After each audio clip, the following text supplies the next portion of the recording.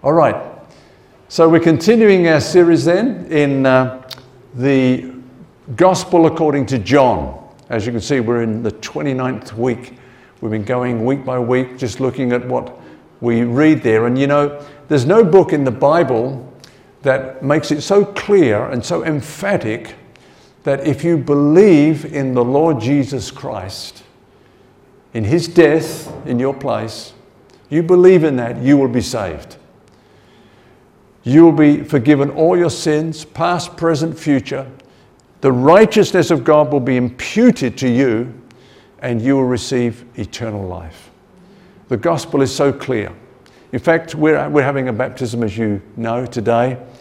And you know, some churches, they have weeks of classes before they will baptize someone. Weeks of classes. That was not how it was in the New Testament. In the New Testament, usually they got baptized the same day they got saved. Amen? So when we baptize people, we ask one question. Do you believe that Jesus is the Son of God and that he died for you? If you say amen to that, if you put your trust in what he did, we baptize you in the name of the Father and the Son and the Holy Spirit. Amen? So we're going to continue this week and looking at a very important subject in chapter 11 of John's Gospel.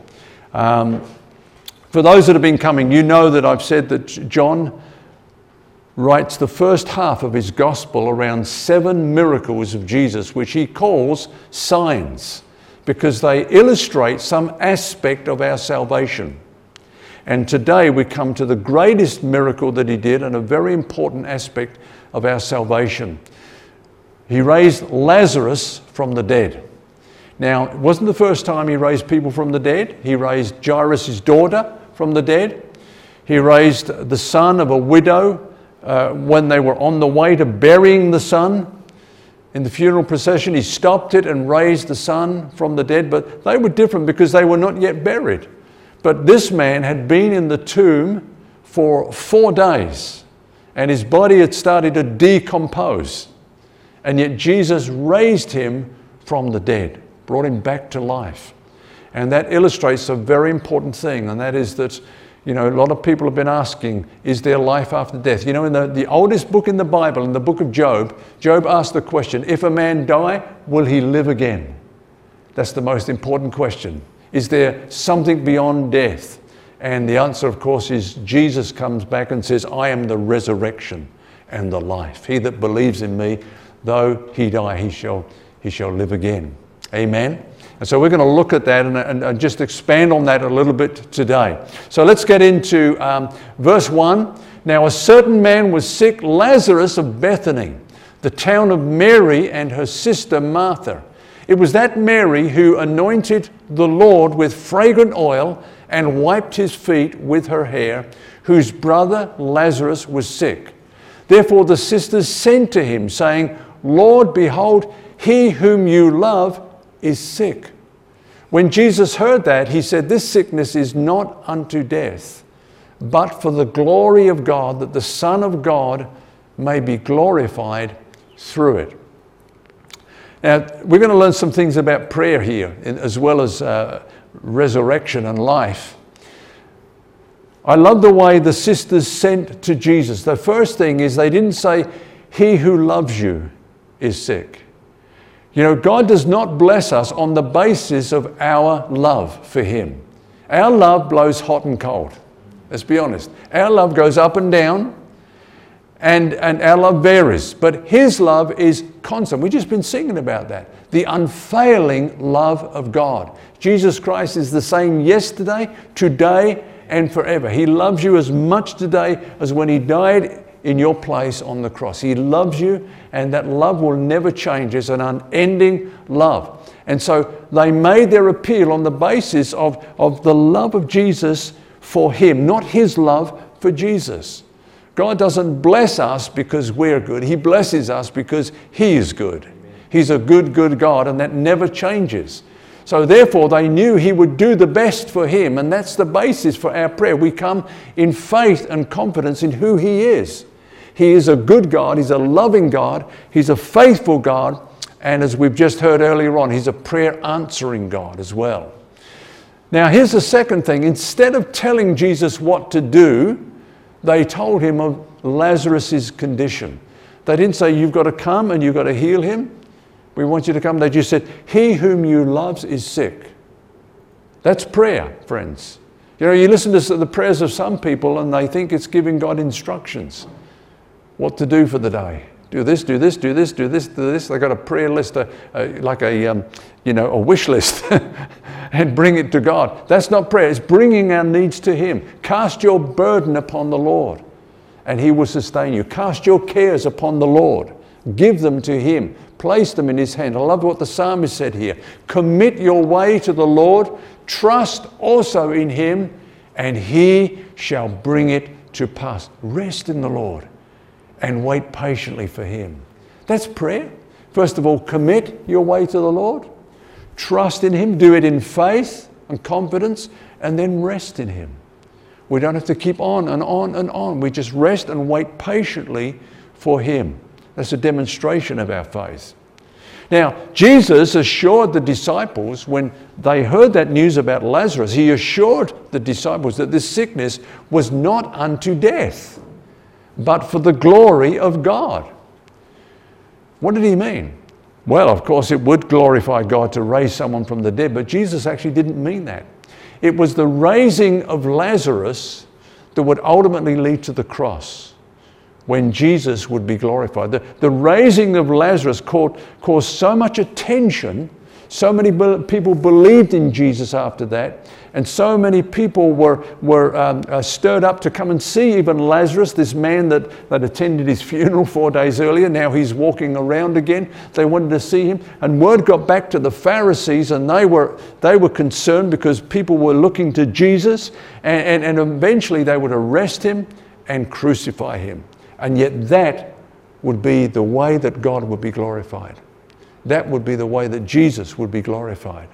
There's nothing really that glorifies the Lord more than the fact that God so loved the world that He gave His only Son, and that His Son was the one who went to the cross where we should have gone, took all our pain, all our suffering, all our sin upon Himself, all our shame, took it to the cross and gave us His righteousness in exchange. And that's what glorifies God. In fact, in the next chapter we read Jesus saying, the hour has come that the Son of Man should be glorified. So that's what He was referring to. This sickness is not unto death. It will lead to the Son of Man being glorified. Amen? Now, Jesus loved Martha and her sister and Lazarus. I love that. You know, He didn't say doesn't say Jesus loved Lazarus. He loves every one of us individually. It's not like, Christ loves the church. Yeah, that's collective, but He loves you. He loved Martha and her sister and Lazarus. So when He heard that he was sick, He stayed 2 more days in the place where he was. Then after this, He said to the disciples, let us go to Judea again. The disciples said to Him, Rabbi, lately the Jews sought to stone you, and are you going there again? Jesus answered, are there not 12 hours in the day? If anyone walks in the day, he does not stumble, because he sees the light of this world. But if one walks in the night, he stumbles, because the light is not in him. So let's look at that. When God asks us to wait, because He didn't go immediately, you'd think He would go immediately when He heard the news that Lazarus was sick, but He waited 2 days. And then it was a journey to get there, and the time He got there, it was 4 days, and Lazarus had been dead 4 days. But when God asks us to wait, it's a sign that He intends to bless, but in His own way.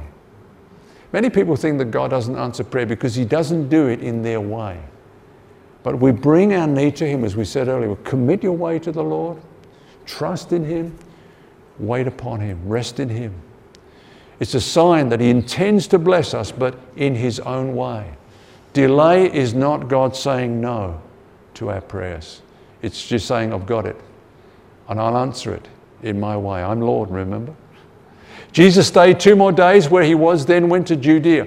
This was not seen as wise by the disciples, because they were aware of the danger that he and they would be in. He would be arrested and they were with him. They would be in danger too of being put to death. And they knew also he could have raised Lazarus from a distance. He'd done that before. He sent his word and healed people. He didn't need to be in the presence of that one. But Jesus knew what he was doing. Everything was under control. Now, he said this, are there not 12 hours in a day? 12 hours when we can walk around, it's light, and we can see where we're going. And what Jesus was saying is this, each one of us have been given an amount of time by God on this earth. Our times are in his hands. Amen? It cannot be lengthened or shortened by us, by others, or by Satan. Amen? When Jesus rose from the dead, he said, I've got the keys of death and hell. I've got the keys. I'm Lord of that domain. Nobody can take your life from you. You will not die prematurely because our lives are in his hands. Now, Jesus was doing his Father's will. Therefore, there is nothing he needed to fear. He said, I'm here to do the will of the Father. I'm walking in the light. And so it's okay. It's in his time, all things will unfold. And when we walk according to our own will and our ways, we walk in darkness.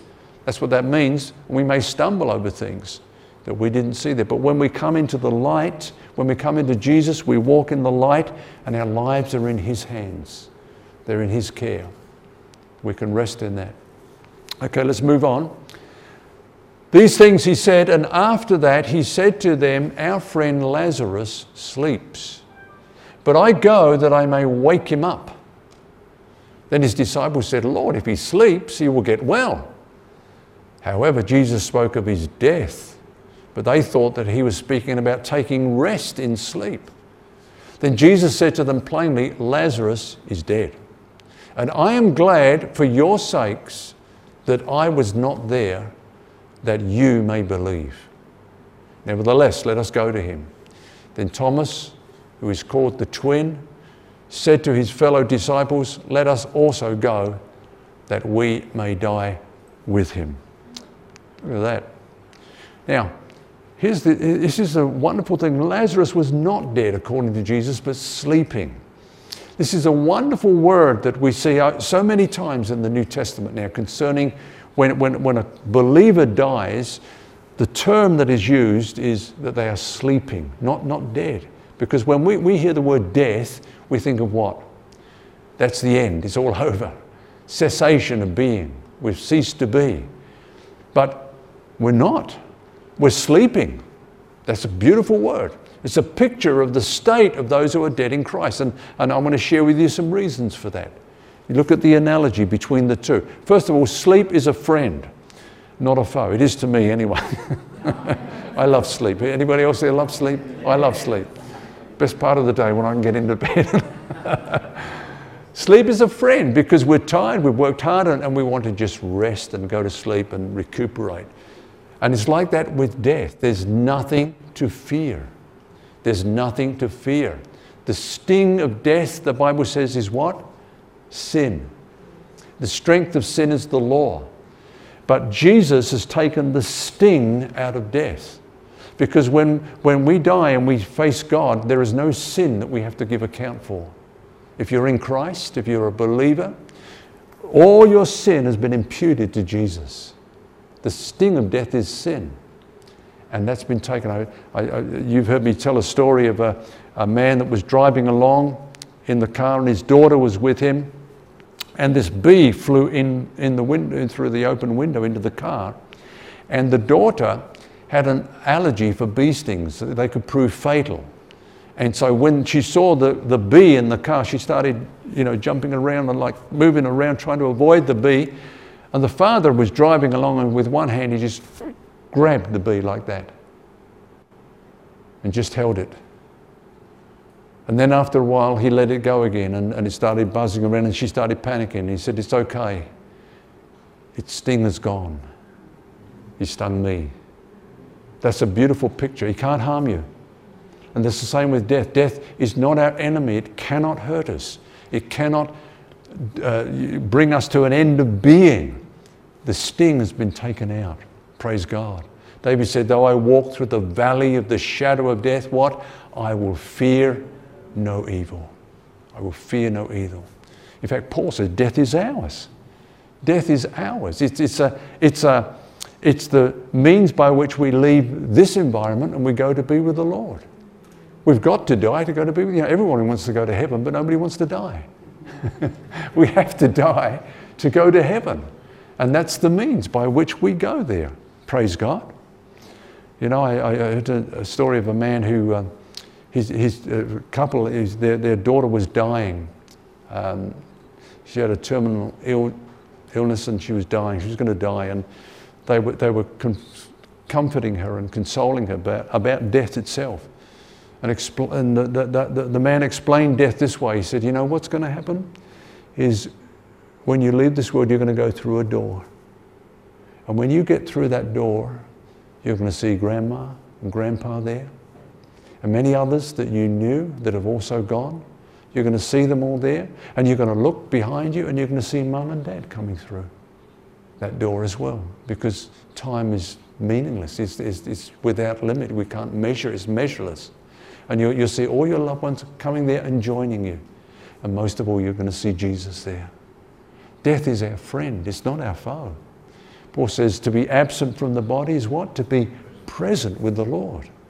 In fact, he said, I have a desire to depart and to be with Christ, which is what? Much better. Much better. You believe that? Okay, who wants to go first? Well, we go in His time. We go in His time, but there's nothing to fear when that moment comes. Praise God. Jesus has triumphed over death. Here's another thing. In sleep, we lie down to rise again. It's a brief duration.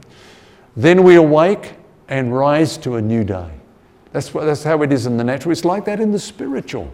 This is what Daniel said. Many of those who sleep in the dust of the earth shall awake, some to everlasting life and some to shame and everlasting contempt.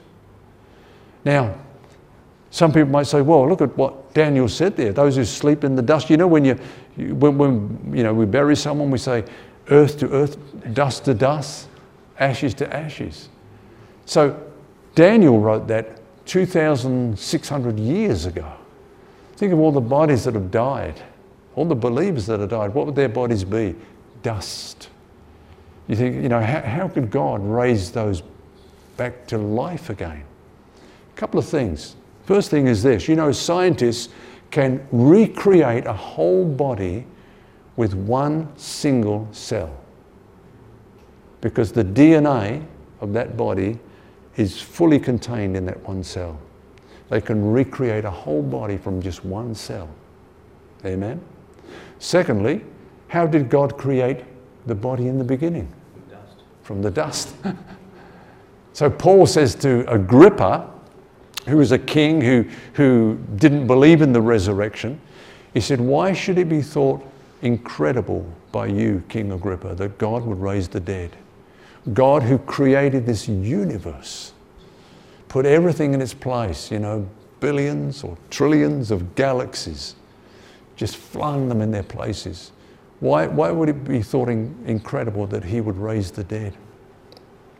That's what happens in sleep, in death. We lie down, we go to sleep as it were, and we will be raised. The next thing, sleep is a time of inactivity. In the book of Revelation, we read, blessed are the dead who die in the Lord from now on. Yes, says the Spirit, that they may rest from their labours and their works follow. That's why Jesus said, let's work while it's day. 12 hours, in the light, let's do what we can while we're here. Let's not think that, life's one big holiday here. Let's work. Let's take these opportunities. The night comes when no man can work. So then when we die, it's this time of inactivity, which the Bible calls rest, resting from all our labours. This applies only to the intermediate state between this life and the resurrection. That's a time of rest. When we receive our glorified bodies, there will be new ministries, but without tiredness. You ever thought of that? Look at what it says in Revelation 22. It's amazing. I've been talking to a lot of people recently. They've been reading these chapters, so many. There shall be no more curse, but the throne of God and the Lamb shall be in it, and his servants shall serve him. We will serve God. I don't know how. I don't know why, but throughout eternity there will be incredible opportunities to serve God throughout the universe and whatever he has planned for us, but it will be without getting tired. There'll be no weariness like we get tired from service now. Here's another thing about sleep. Sleep shuts out the sufferings of life. Now, when you go to sleep, things are going on in the world and you're not aware of them. Who remembers 9/11? Who remembers getting up in the morning, maybe turning the TV on and seeing the news, and all that had gone on while we were sleeping on that side of the world? Who remembers that? And that's what happened every day. You go to sleep, many things are happening, terrorist attacks, people are dying, accidents, tsunamis, earthquakes, all this is going on and you're oblivious. Now that's what it's like when someone leaves this world. I bet you they're glad about that. They're free from all the sufferings of this world. They've got no knowledge of what's going on. Some people, they say, someone's up there and he's looking down on us. That's a load of nonsense, friends. Nobody's up there looking down, having a beer, looking down on us.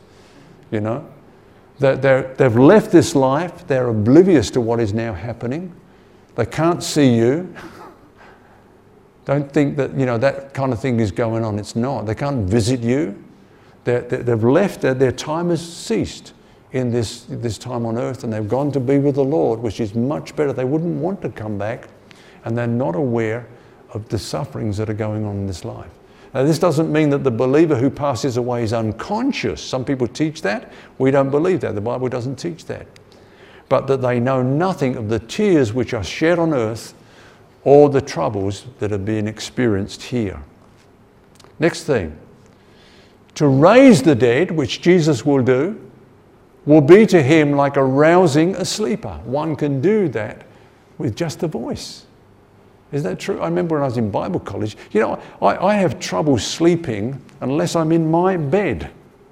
I can't sleep in a car, I can't sleep in a plane. I envy those people that can do that.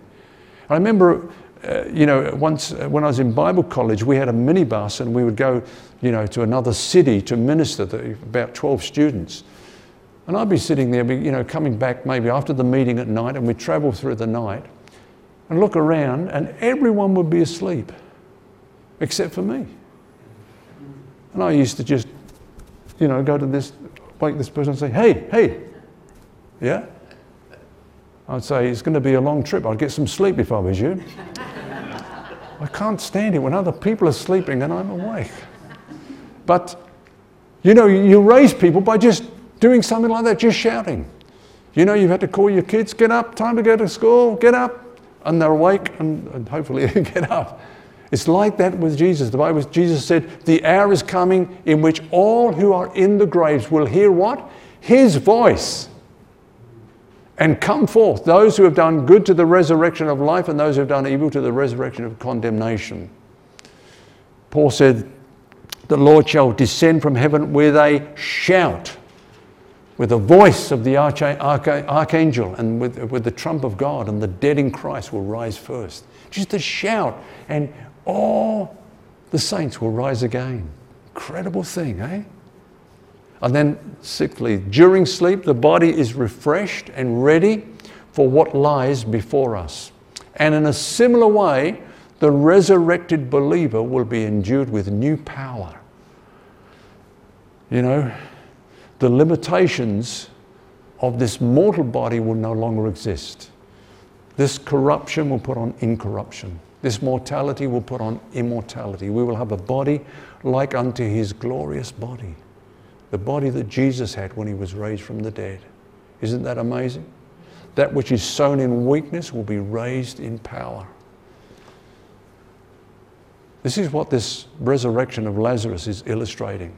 And Jesus said, I'm glad for your sakes that I was not there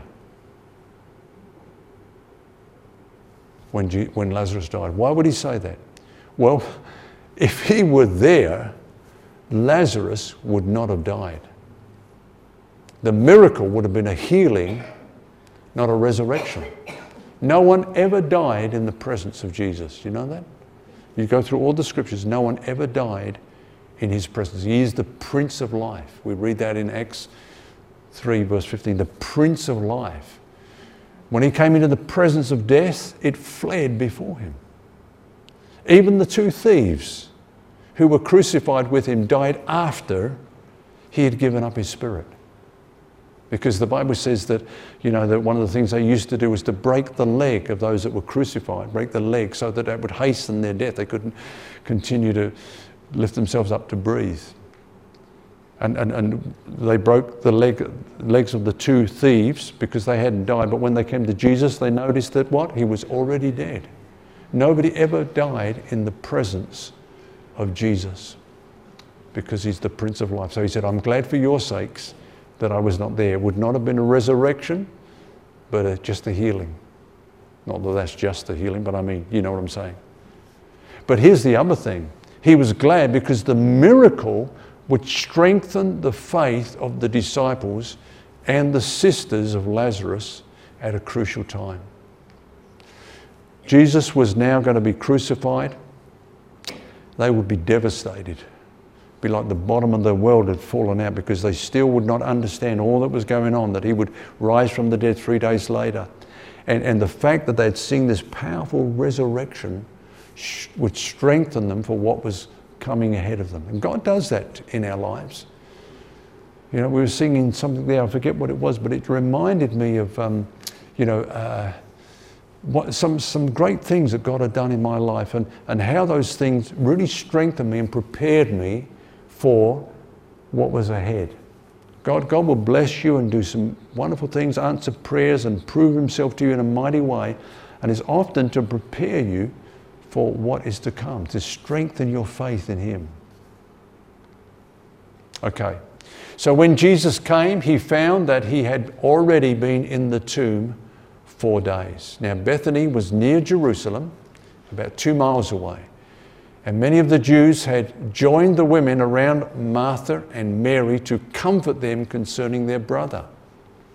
Then Martha, as soon as she heard that Jesus was coming, went and met him. But Mary was sitting in the house. Now Martha said to Jesus, Lord, if you had been here, my brother would not have died. But even now I know that whatever you ask of God, God will give you. So Lazarus was already dead for 4 days and was buried because of the heat. In those days, especially in that part of the world, they usually, I think they do even today in some countries, bury them the same day they die because of the heat. And there will be professional mourners there. They will be wailing and crying excessively. And all this commotion will be going on. Others will be mourning for the family. And this mourning lasted several days. They'll be coming and going. People would come and pay their respects and so on. And all this would be going on. Now, the rabbis believed that a dead person's soul hovered around the tomb for 3 days, hoping to return to the body. But then, after the 3 days when decomposition began to set in, the soul departed. Then, of course, that was a superstition, and Jesus was aware of this superstition, so he left it 4 days, so that they could not even say, oh, well, this is what we believe, that the soul just came back. It wasn't Jesus. And he raised this decomposing body back to life again, fullness of health and strength. Martha showed her disappointment that Jesus did not come straight away, but she expressed her faith in him. I love that. You don't always understand what God is doing. But you don't have to lose faith because you don't understand.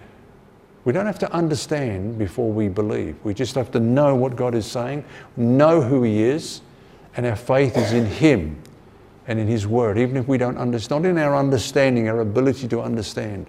She said, Lord, if you had been here, this is the way I would have done it. I would have raised him from the dead. You could have raised him from the dead. But even now I believe that whatever you say, you will have. She put her faith in Jesus. Jesus said to her, your brother will rise again. Martha said to him, I know that he will rise again in the resurrection at the last day. Jesus said to her, I am the resurrection and the life. He who believes in me, though he may die, he shall live. And whoever lives and believes in me shall never die. Do you believe this?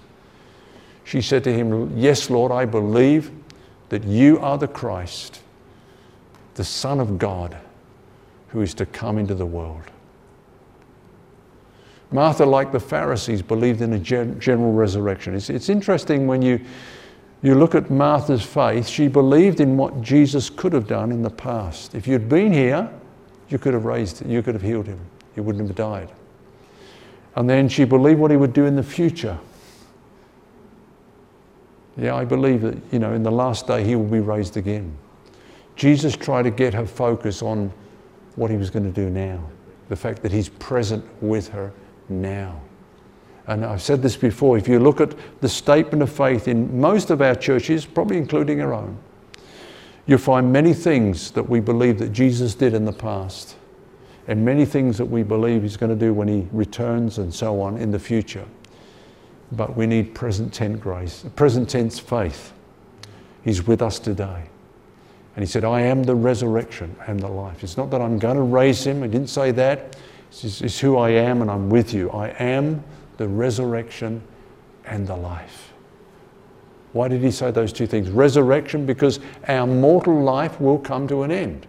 There's one part of us that's not yet redeemed, and that's our body. We're waiting for the redemption of our body, and it's a mortal body. We will die. We will die in this life if Jesus doesn't come back before. But Jesus will raise us from the dead because he is the resurrection. Amen? And not only is he the resurrection, he's the life. And that means because when we are raised from the dead, we will have immortality. It's a gift that will be given to us. We will never die again. He is the life. So we'll never know corruption. We'll never know mortality. Those things will be gone. In fact, in the Greek, it's a double negative. We shall never, never die. That's what Jesus was saying. When I've raised you from the dead, you will never, never die. You will have eternal life. He asked Martha if she believed this. Her answer revealed that she believed that he was the Messiah and the Son of God. Maybe she was saying, look, I'm getting my head around this. I don't know whether I believe this now, but what I do believe is you are the Christ, the Messiah, the one who was spoken about by the prophets for hundreds of years, thousands of years, and you are God manifest in the flesh. I believe that. You're the Son of God. Let's finish by just quoting Charles Spurgeon then. This last sign of Jesus, the raising of Lazarus from the dead, is a wonderful picture of what God is going to do in our lives. There is life beyond death. Jesus is the resurrection and he's the life. And those who are raised from the dead will never, never die again. Charles Spurgeon said this, those who believe in Jesus Christ appear to die, but yet they live. They are not in the grave, they are forever with the Lord. The separation of the body and the soul. The soul goes to be with the Lord. They are not unconscious. They are with their Lord in paradise, in a conscious state, which is far better than what it is here, Paul said. Death cannot kill a believer, it can only usher him into a freer form of life. And then he said this, death comes to the ungodly man as a penal infliction, but to the righteous as a summons to his Father's palace. Hallelujah. I ask you, do you believe that Jesus is the Son of God, that he's the resurrection and the life? If you do, you've got nothing to fear about death, nothing to fear at all. In fact, it would be your friend. It would take you to a far better place where we will all be eventually with the Lord. If you're not yet a believer in Jesus Christ, there's not a better time than now to put your trust in him.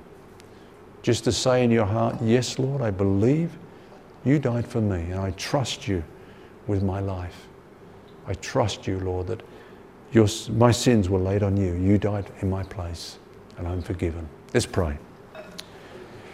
Father, we thank you for this wonderful passage in which we see another demonstration of the glory of our Saviour Jesus Christ, who is the resurrection and the life.